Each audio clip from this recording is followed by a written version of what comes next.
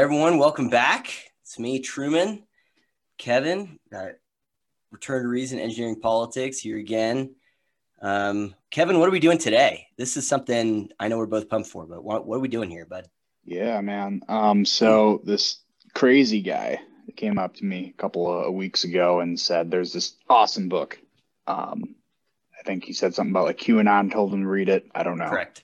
The background of everything, but yeah, this good book, which I've heard of a million times. Because the funny thing is, I feel like I've read like a third of this book through other books who have referenced this book, right?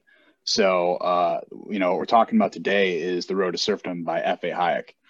And I know, like, I've read a couple of quotes of him in Thomas Sowell books. And the way I like to think about it is Thomas Sowell brings all this empirical firepower to the conversation. But as I can see by reading this book, that all of the like logic centers are just F.A. Hayek, because what he does in this book is he doesn't put a lot of numbers in it. He doesn't do a lot of that stuff. It is just like logic, and helping people kind of think through some of the bad stuff they're getting themselves into. So that's what we're going to start doing, is reviewing the book, The Road to Serfdom. Yeah, that's right. So this is your first time, like really just going all the way through it, right? So you would just, Yep. When did you finish it? Did you just finish it within the last couple of days? Yeah, I think I finished it on Thursday. Okay. And then I've reread, the material we're going over now Sure. 4 times since then. Cool. But yeah. Yeah. So like Kevin said, we're going to do this. We're going to be aiming for once a week. And today we're just going to be going through the kind of introduction of Road to Serfdom. For me, on my part, I originally read this book. So, I mean, I've talked about my political evolution and just ideological evolution in the past. And I just started off just realizing I didn't know anything. I didn't know anything at all. And so I was just anything I could get my hands on that seemed relevant or important or noteworthy based on people that I was listening to or reading, I would just consume it. And so Road to Serfdom was one of those books. I believe Thomas Sowell is who I heard quote it, I think. I know that it was, I think the summer of 2017 is when I first read it. And it just blew my mind. I mean, it absolutely blew my mind. And as I've mentioned numerous times before, it was one that after I finished it, I was just literally calling people to try and talk to them about it, because there was so much that I just needed to process and to sort out, especially, and as we will get into this stuff as we do later episodes, there was so much that just seemed relevant for a contemporary moment that it scared the hell out of me, to be honest. And so it was that concern and that, I guess, just, I don't know, enlightenment's probably not the right word, but, I felt like all of a sudden I'd been exposed to someone a lot smarter than me. But someone who's previously, I mean, you've been open about this thing in 2016, you voted for Bernie, at least. Right. Been a Yeah. fan of him in the past. Yeah. I mean, this book seems like it was written for, people like that. And even as someone who comes from the right, who's kind of always agreed with these types of things, I found a lot of value in reading it as well. Yeah, I think that's a really good point. Yeah. I mean, I voted for Bernie in 2016 and then Hillary.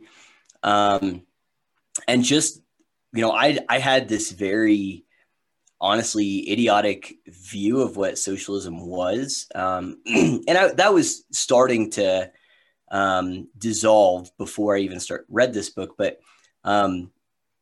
once this was the nail in the coffin for a lot of ideas that I had previously thought were credible. And so anyway, yeah, so I'm really excited to do this with you. It's super fun. And so we'll explain to the folks at home what we're going to do is, the book that we went through is the definitive edition. And so it's got a bunch of extra stuff in there, introductions. It includes like the forewords to other releases, which we'll talk about here in a minute. And so it's just a lot. There's a lot there. that unpacks like the history of the book and reception and all these other things. So that's what we're going to do today, is go through like that first. I mean, I think you said it's probably about a third, isn't it, of the book itself is just in the definitive edition, all this stuff. It's a thick section of the book. Yeah. I always gauge every book I read by when you get through the introduction, the foreword, the preface, and then I always look at how thick those pages are compared to the rest of the book. And then I'll even, a lot of books that have large appendices, I'll take that and I'm like, all right, what's the meat of this book look like? And I mean, this book is dense. It is dense. Incredibly dense. We're going to try to break it down here as well as we can, but also something I want to mention before we move forward. For those of you, we're going to try our best to review this book and give all the important details and conclusions, but there is nothing better than reading the book yourself. And it's an important thing to note that Audible has this for free. So if you have an Audible account, plan on listening to us moving forward, right. Well, of course. Yeah. So if you plan on listening to us moving forward, I think we're going to do a great job at breaking down the book.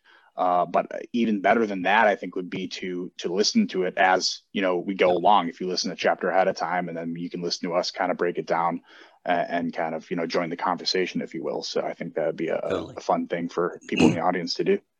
I'm glad you brought that up. I totally would have spaced on it.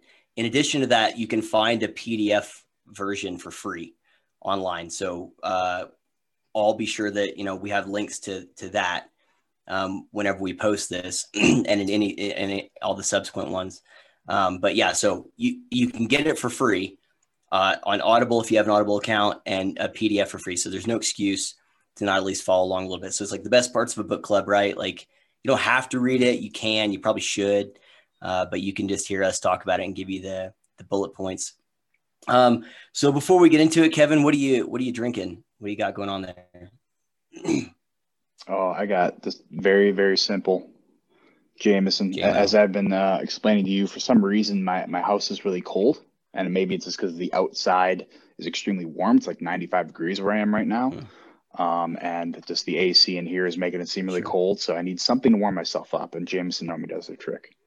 Yeah. Also, it could be menopause. I mean, what do you got? Like, what it could be, the air conditioning. It's been a couple of flashes, but I don't think there's anything important. Hot flashes. Lost my cool at the microwave earlier. So I got the rest of this Jack Daniel's Tennessee Honey my buddy brought me while we were doing that Think Spot thing. And I don't have a whole lot of it left, but we'll probably get through it during this. And then maybe I can get to some proper whiskey, because I think Jack Daniel's is absolutely disgusting. Okay, so Kevin, kick us off. Who is F.A. Hayek? Who is this guy? Tell everyone, who is Hayek? Yeah, for sure, man. So I have just a brief history listed here. I don't think we have to get into, his birth and what his parents did and all that fun stuff, but just a quick rundown of the man. Friedrich August von Hayek was born in Austria in 1899. He served in World War I. He lived and worked in Austria, Great Britain, the United States, and Germany before becoming an official British subject in 1938. So he's had experience, and you can tell throughout the book of his experience in Germany before the war, which really becomes relevant throughout the book, because it's better to have that experience and just to learn it from somewhere else. When he was working as a professor I believe he's at the London School of Economics, he became a rival of John Maynard Keynes, the man behind Keynesian economics. And then when World War II started, he wrote a letter to ask to be placed in a position of service for his adopted country as someone who could lead a propaganda campaign for German-speaking countries to remind them of their liberal roots, because he believed, as he explains in the book, that they drifted away from their liberal roots and started to reject liberalism, and that's why they went to totalitarianism. But he was denied that position because he was an immigrant of Great Britain, and he was a born subject. So this book and a lot of other work that he did was his way of contributing to the cause, even though he couldn't in an official capacity. And then just beyond that stuff, he also won a Nobel Prize in Economic Studies in 1974. So he's been recognized for things outside of this book, but this is certainly, I think, his most memorable work for sure. Sure. Yeah. And I mean, a couple of things just to add to that. I mean, people hopefully, or at least a little familiar with Ludwig von Mises. Mises, if you guys, Carlin Brasenko, our friend, is all about the Mises Institute. It's like a part of, it's a branch of libertarianism, basically.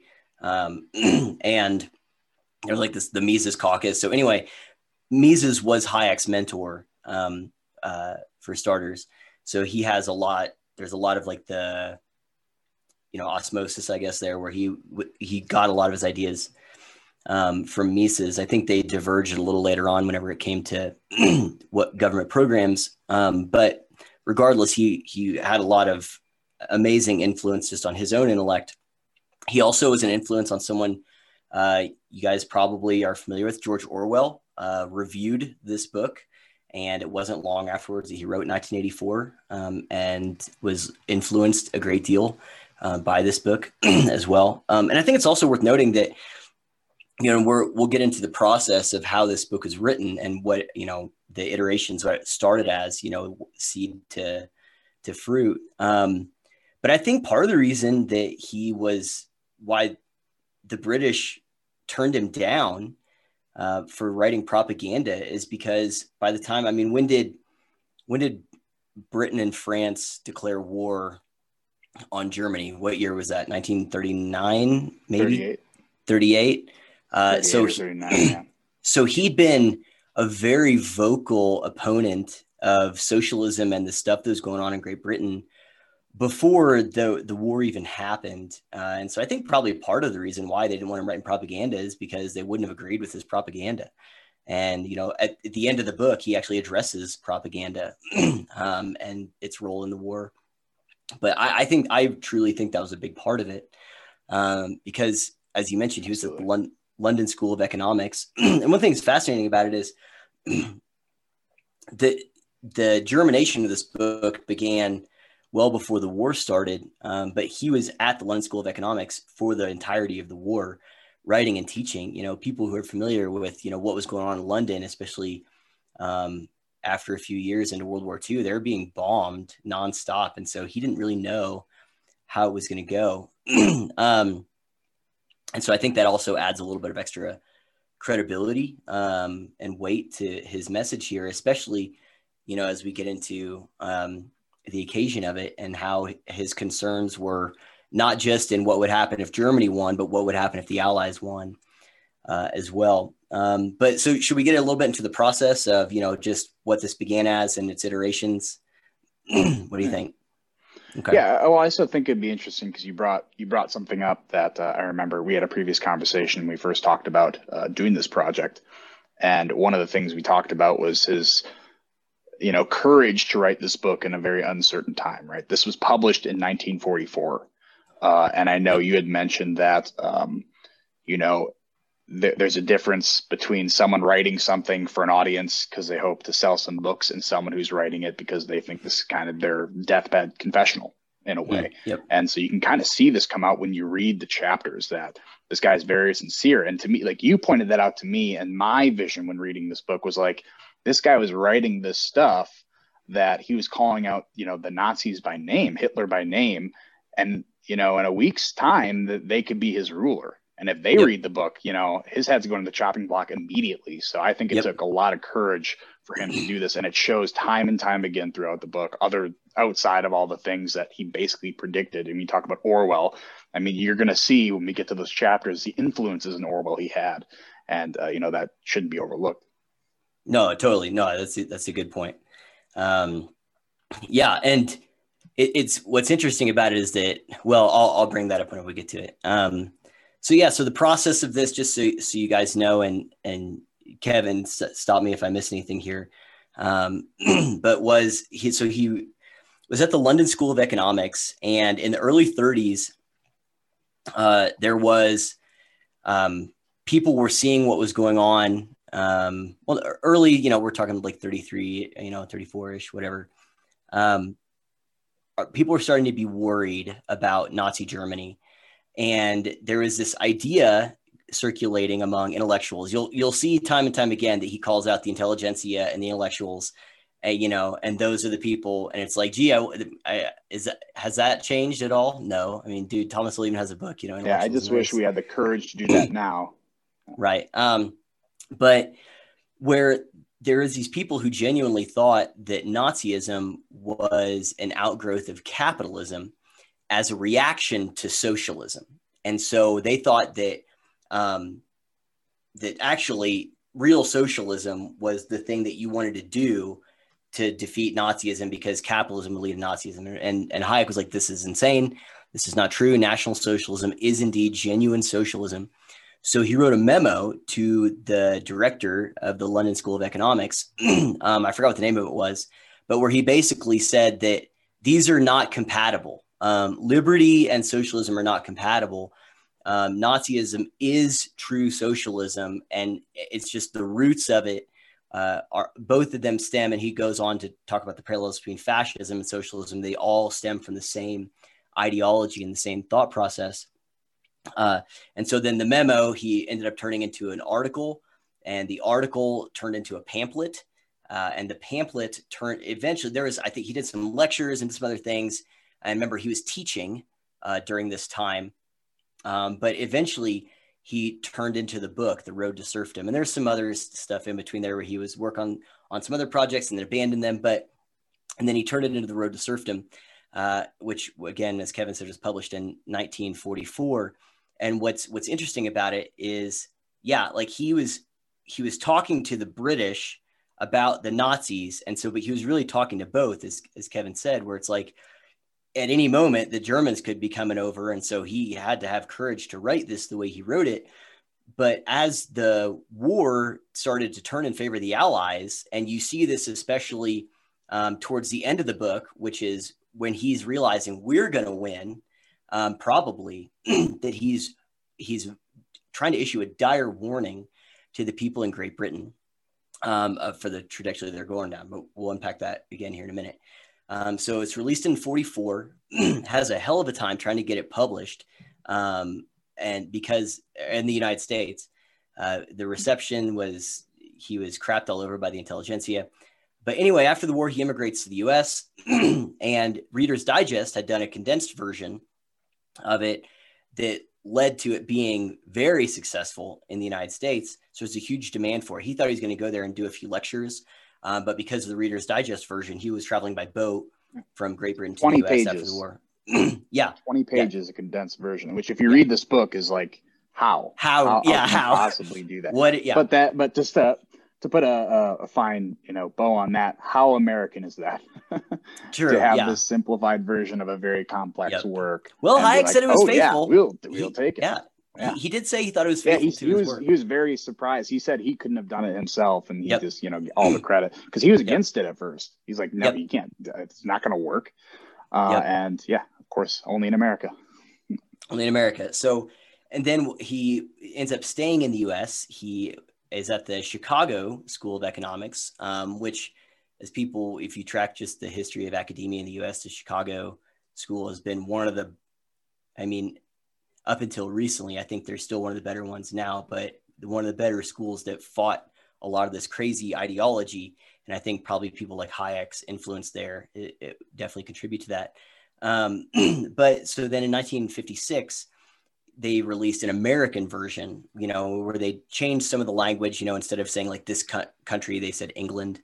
But there was another part of that where, and we'll get to some quotes from the 56 edition, where Hayek was seeing the same warnings that were true for Great Britain should be true for the United States, because of the New Deal and what people wanted to do with what would go on to become the Civil Rights Act. And he was like, there is this bloating bureaucracy that's taking place. And so he was as much trying, and whenever we get to the forward to the American edition, that thing is just dense. And I know Kevin's got a ridiculous amount of quotes and stuff from that. And so he did the 56 edition. Then he did for this book. So there's other stuff in between. He wrote a book called The Fatal Conceit. And so just a real quick, go ahead. Yeah. A real quick point on the 56 edition, like one of the changes there's a simple example of a change they wanted to make was to change the name of the book, not from Road to Serfdom. They want to change it Socialism, The Road to Serfdom. And he made it a point like, no, I'm not changing this. No. This is not just about socialism. One of the quotes that I'm going to get to, my favorite quote possibly in any book, is it's like if you just focus this on this narrow category, which, just so you know, socialism in America is different than socialism in Europe. Even at that time, there's a kind of a difference in understanding and definitions there. He's like, no, I want this to remain the way it is because it's important that we don't just narrow it down socialism. And as we'll talk, later, it's easy for someone who's just super anti-socialist to read the cover and just be like, I love this book. I endorse this book rather than reading the material inside. And although we're in that kind of culture now where you just read the headline, you don't care about the material, you don't care about the body of the work. He did not want to fall into that trap. So, he held his ground on a lot of these things that they wanted to change. Yeah, no, that's an excellent point. So then he did the 76 re-release, which was the 20th anniversary of the American release. And again, there's stuff in there where you see him talking about, hey, like this, one of the things I think time and time again, he did 76. There's another release with the forward by Milton Friedman in 94. I think it was 94, somewhere in there. And then this definitive edition is 2007. But one of the things time and time again, I think, going back to my thought, I was about to say on the 76 one, is that the reason why I think there's so many re-releases, so many like reprints, I think it's been printed in like 20 languages. Why there's this, it's because it's still relevant. I think the reason why Hayek kept writing about this and is like, you guys still aren't listening. You're still not paying attention. And I think that that's true even of why this definitive edition was released, is because, it's like people still aren't paying attention. People still aren't listening. And so it's, as long as this is still relevant, then, the warning is still there. I don't know if that's how you feel about it, but that's my take on it, man, is it's like, it's not beating a dead horse, in other words. These different releases. Right. Well, when you read through these releases, what he addresses a lot of times is the understanding of how language is changing. Socialism, being a liberalism. It's like every single time that goes through a revolution of change, he catches them and say, okay, you're changing this, but understand what this means. Okay. Understand what I'm trying to say here, because it's easy to dismiss something once you change the language, right? If you just play that language game, you can make one of my favorites, Thomas Sowell quotes, is if you change the definition just one word, you can make any claim true. So every single time he did one of these re-releases, it just seemed like he was catching someone trying to slide a new version of socialism past without any sort of criticism at it. So I think it was kind of brilliant the way you do it. I mean, there's advantages and disadvantages of writing a book. This is what I always think of, when people come out with books, is one thing is you're publishing your ideas in a great, concise way, and you get to lay out all the different references you have, something you can't really do in an article when you just post it on some website. But the disadvantage is you post all of your ideas, which allows your critics to look at your ideas and then take them apart and try to destroy them. And being able to re-release this type of stuff with just something as simple as a foreword, which these forewords in reality weren't, that long, but they were so concise and to the point, which just matches the tone for the rest of the book. It's so important that this is like the old version of tweeting, I guess. He's tweeting back saying, okay, you're catching me here, but this is not what I meant. And I don't want this to be taken. And he made it very, very clear that he did not want this to be the Bible of the right or the Bible of the left, right? It's meant to just give this objective understanding of, the road we go down when we do different policy changes to try to control or plan an economy. And no matter what side does it, we're going to want to avoid that, because it tends to always go down the same road. And I think that's why the brilliance behind all these re-releases and the importance. Like, I know some people who read books and they're like, I'm not going to read the foreword or introduction. It's like, I'm just getting to the meat of the book. I'm going to read that. Well, sometimes even the appendices, sometimes it's important to read that, because it really adds this new context to the book that, changes the way you see it. 100%. And I think that that's a good point that you brought up about with the criticisms, is because Hayek was someone who, I think later it was maybe Milton Friedman who said that he responded to it. He was nice to a fault. Like, he took criticism seriously. He took them to heart and basically accepted almost all of them on good faith, with a few notable exceptions, and really made an attempt to respond to those criticisms appropriately. And so I think you're dead on the fact that those releases was part of him saying like, hey, yeah, okay, fair enough. Let's talk about it. And to give those responses in a very genuine and earnest way. I think it also demonstrates his character, to be quite frank, that he did take those things to heart and try his best to address them, because in his mind, it seems to me that one of the things he writes about in maybe the introduction is he's like, I'm not the most qualified to do this, but it needs to be done. And I think that he had that was like a North Star for him of like, this needs to be done. People need to listen. This needs to happen. And so I think there was a humility there for him that helped kind of fuel the integrity of the work and the integrity of how he responded to the criticisms. So do you want to get into the occasion of it and like what was the background for it being released? And then, so I'm just going to go off my notes here and just, again, interject anytime. I know you've got a ridiculous amount of quotes and stuff. So the background of this is, so Hayek was in Austria for a large portion of his life. He says later he spent about half his life there, and as Kevin mentioned in his biography. And so before he left Austria, there were the same kinds of arguments about socialism and central planning, which we'll get into unpacking what that means here in a minute, taking place. But a lot of it was done in German and German language. And so that those arguments hadn't really percolated to the other parts of Europe. So Ludwig von Mises was also someone who was a part of a lot of those arguments. And there were people talking about, like, even before World War I had started, how a wartime planned economy could be used as a template for a peacetime planned economy. And so Hayek, whenever he makes it to Great Britain and he's hearing these same things, he's like, wait a second, we've already debunked this stuff. This has been dealt with.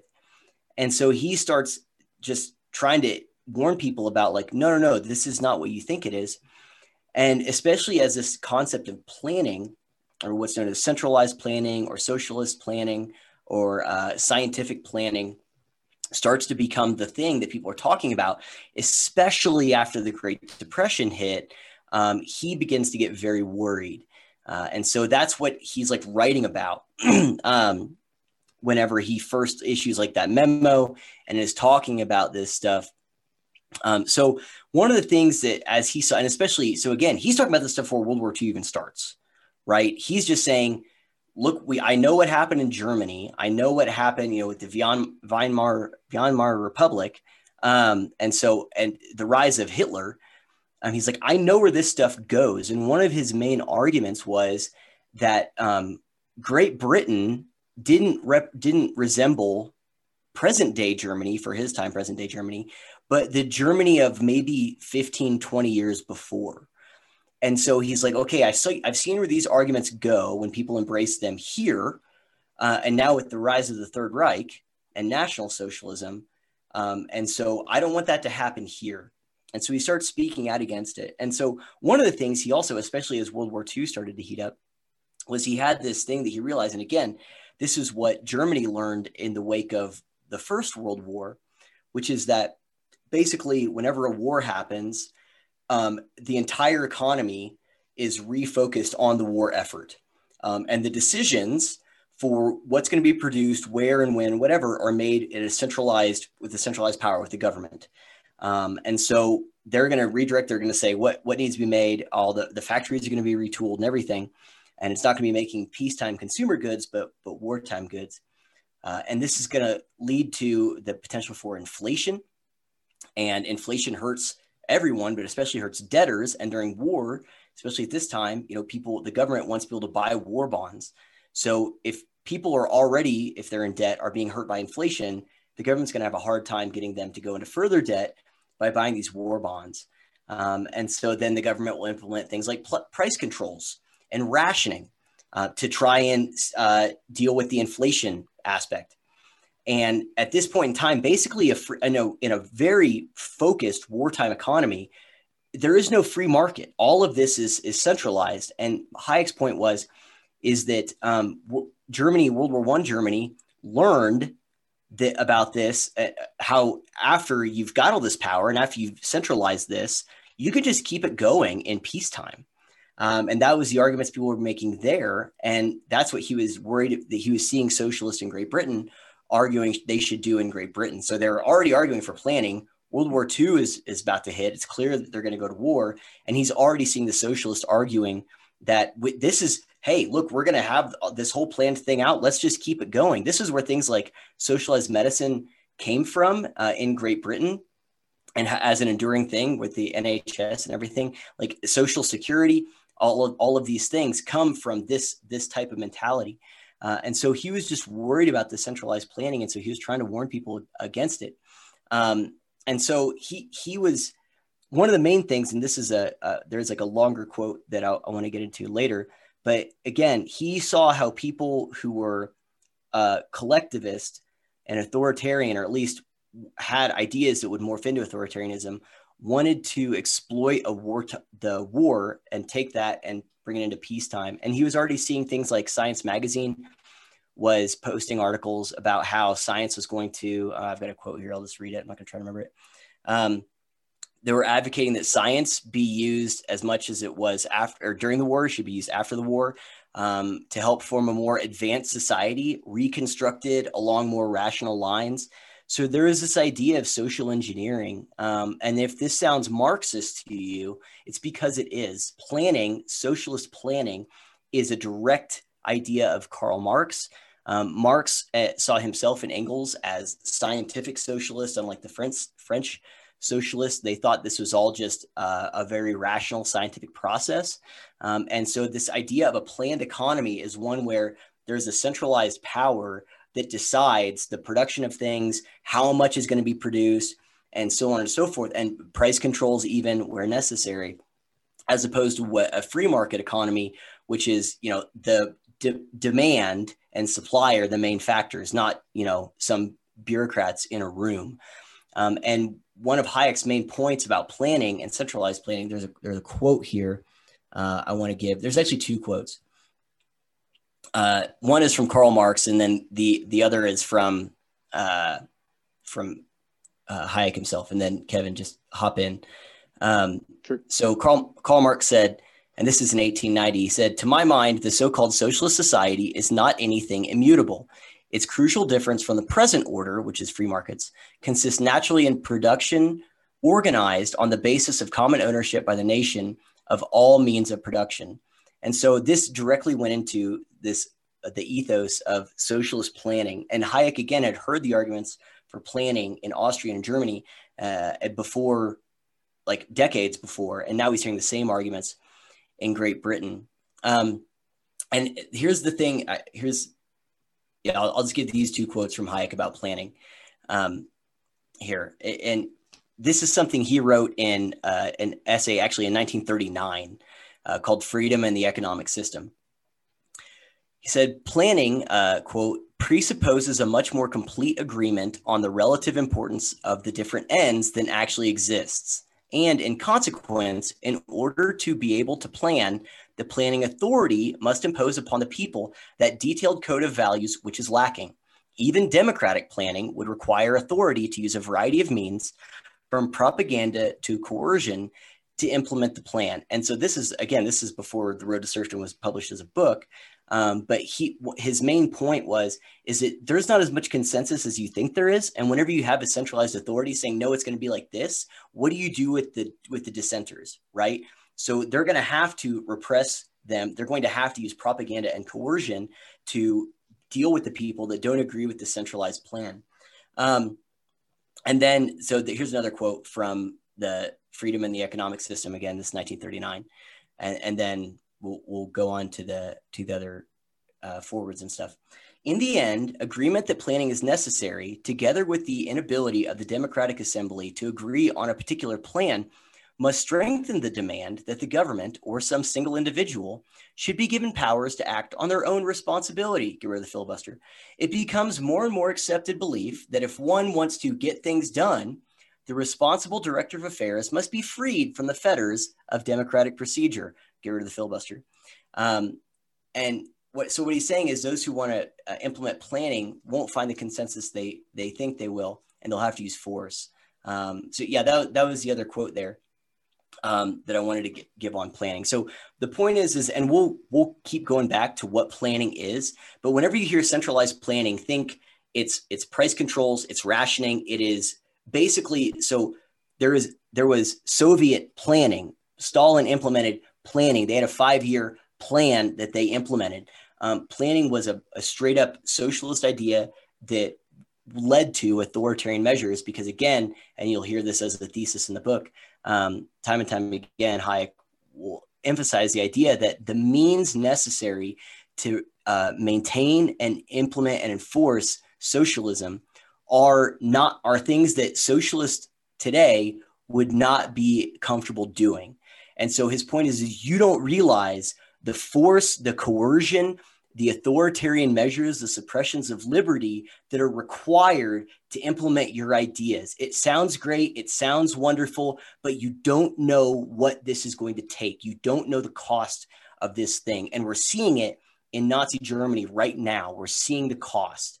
And so we don't want those same things to happen here. So as we get into the future chapters and future videos, when we'll try to continually hit home, when you hear planning, just like when you hear CRT, we want people to think racism, want people to think evil. When you hear planning, think socialism, think communism, think authoritarianism, think fascism, because it all stems from the same ideology, the same idea of just centralized control and collectivism. And you have to deal with the dissenters in a way that you're not going to be comfortable with if you're a good person. So Kevin, I don't know if that does a good job in your mind or adequate at least of discussing the occasion and who he was talking to there. I'm sure I actually probably missed some things.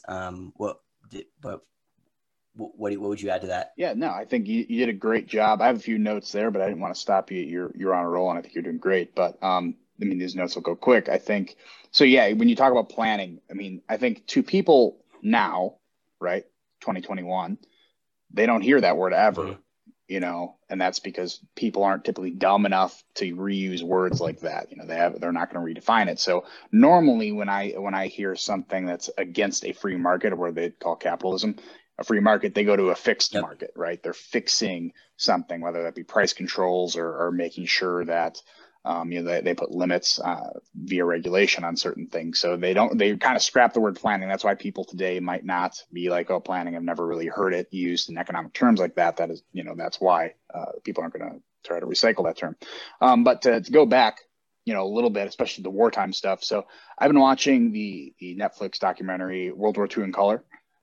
It's terrific. I love that. I'm not really a history buff because I can't memorize history like a lot of other people do, but I do like to learn about it. But one of the interesting things, when we talk about wartime economies, is America's role before they were forced in via Pearl Harbor into World War II. They were extremely valuable because we were an industrial country. Yep.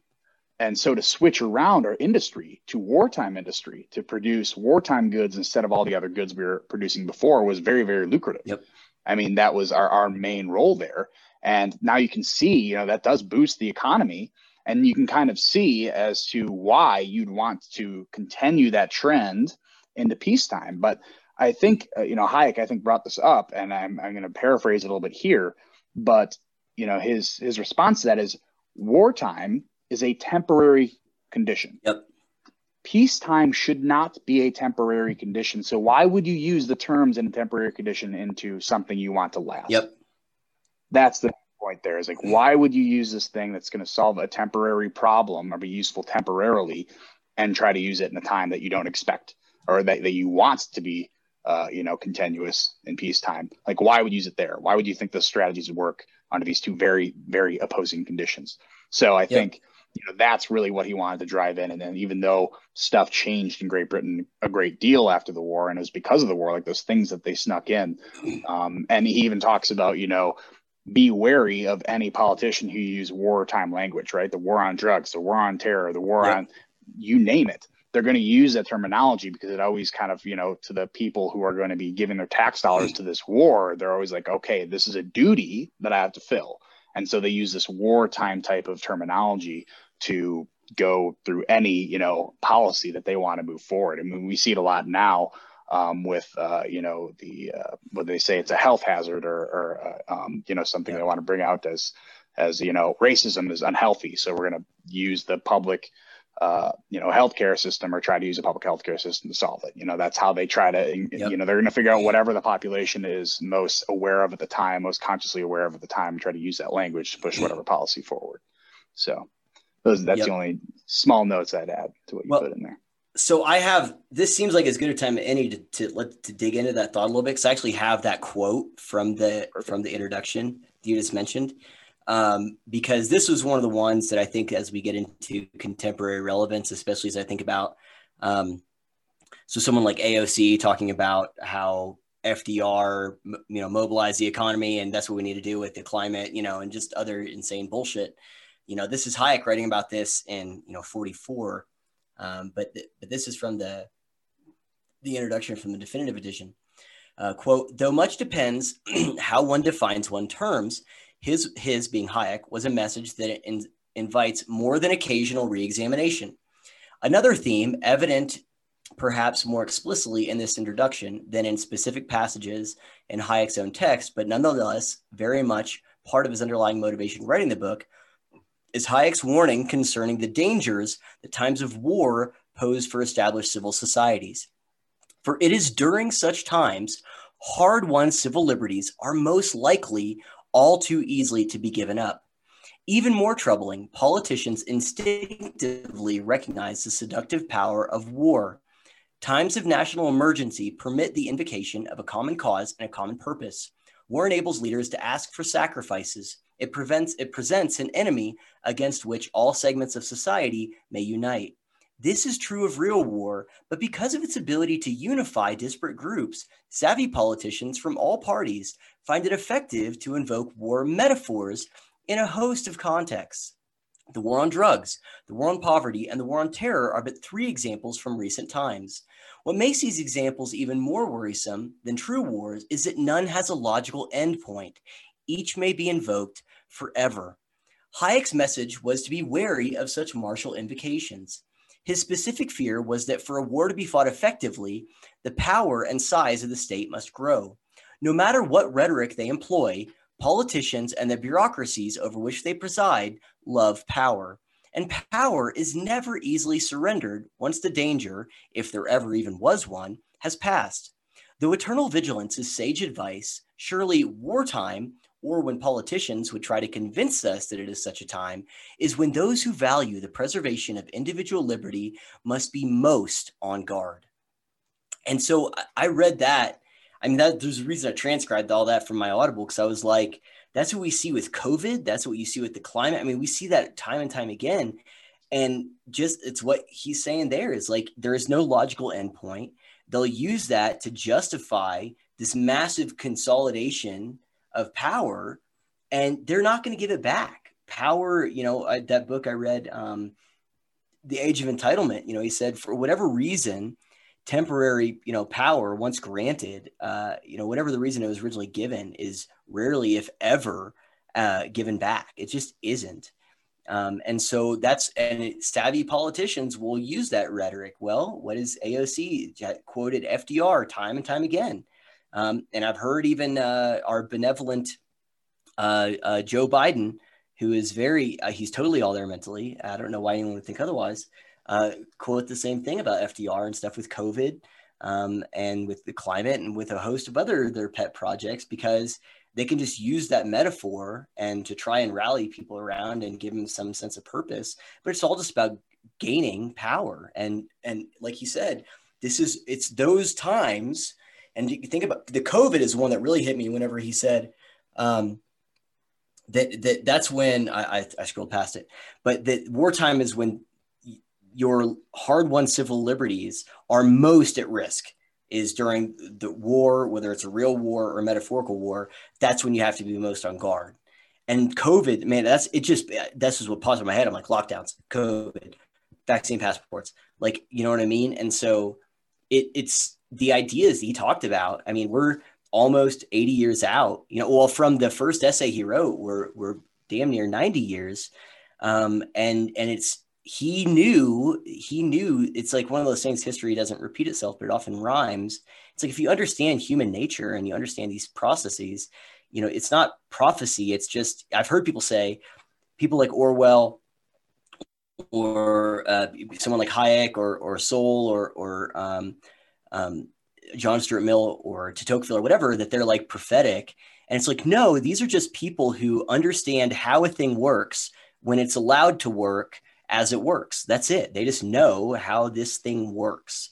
And that if you give certain things free reign to do their thing, this is where they're going to lead. It's like, the example I give is if I have all of the things necessary to make napalm, it doesn't matter what country I'm in. It doesn't matter what year it is. It doesn't matter if I'm on a boat or if I am in a windmill. It doesn't matter. Napalm, I have the recipe here. I have the ingredients. I put it together. I have napalm. It doesn't matter. And so these are people who just understood, you get these ingredients and put them together, they're going to create the same thing every single time. Maybe to varying degrees, but this is where it goes. Yeah. I mean, to get to your point about, people who seem prophetic. I mean, when people talk about Orwell, Orwell, you read his other works like Road to Wigan Pier. The guy was an investigative journalist. Yep. He was the prototype. And I think, our investigative journalists of today, those of you listening on audio only, I just put up air quotes there. They can learn a lot, from what he did. So I think, that is why they seem prophetic, because they're paying attention. It's not going to say it's difficult, especially with all these different messages and narratives floating around. It's not easy to always stay on task, but I think you hit it on the head here. And what I was trying to say before, I couldn't think of the right phrase. I mean, we are going through all these different wars. Wartime language was the next the latest popular crisis that affected the world. At that time, it was World War II. Now we have COVID, which is a legitimate, public health crisis. And now we're starting to see everything today being relabeled as a public health crisis. I mean, we have racism's a public health crisis, infrastructure is a public health. So you're seeing those words getting flipped out to what is most relevant to get the people most activated at the time. So in reality, to me, obviously F.A. Hayek's an economist here, but he did his own investigation to understand what are the origins of these ideas popping up and what trends do you see before totalitarianism rears its ugly head again. And he marks it down. It's like Germany. Everyone always looks at Germany and say, we're never going to turn into Germany. Why would we ever turn into Nazi Germany? It's like, well, yeah, you're looking at, right before it happens. You're not looking at 20 years before it happens, and you're not understanding the trend that takes you there. If you understood that, you'd probably be pretty scared looking back at yourself and being like, man, what was I doing to contribute to this? And I think there's a quote, maybe we'll get it to later. And so I probably wouldn't even mention this now, but it's just, you can't just think that it is a people. You can't just think the German people are inherently bad, and that's why it ended up this way. And I have a quote that's I can go through it toward the end here, but don't think it's just the people, it's the ideas, right? And once those ideas get in your brain and you think that you can fix something because you're a pure of heart person, that you can do it, and maybe it just wasn't the right person at the time, don't be so sure of yourself.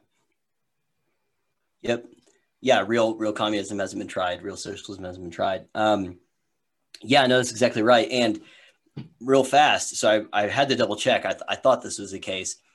So Wigan Pier was written in 1937, and so Orwell was a socialist initially, and he writes The Road to Wigan Pier, and you see him actually socialist as he understood it, which is an important right detail. Correct. Yeah, as he understood it. Yeah. No, that's right. And then he writes The Road to Wigan Pier. That starts to fall apart. He reviews Road to Serfdom, which is published in 1944. What comes out 1 year later? Animal Farm, 1945, and then 1984 in 1949. And so Orwell, you see these shirts. I think Carlin has a shirt or a hat that says "Make Orwell Fiction Again." Mm. Orwell was, I think, very obviously wildly influenced by Hayek. Not just Hayek. Again, you read Wigan Pier and the way he describes that stuff. Yeah, I think that's actually free on Audible or Google Books. I know it's uploaded to YouTube also. I listened to it from some free source. I don't have it downloaded on Audible. But it's clear that made a pretty indelible impact on him. And so, but yeah, so behind the Orwell, at least part of it, was the Hayek, and behind Hayek is I think Mises also in part as well.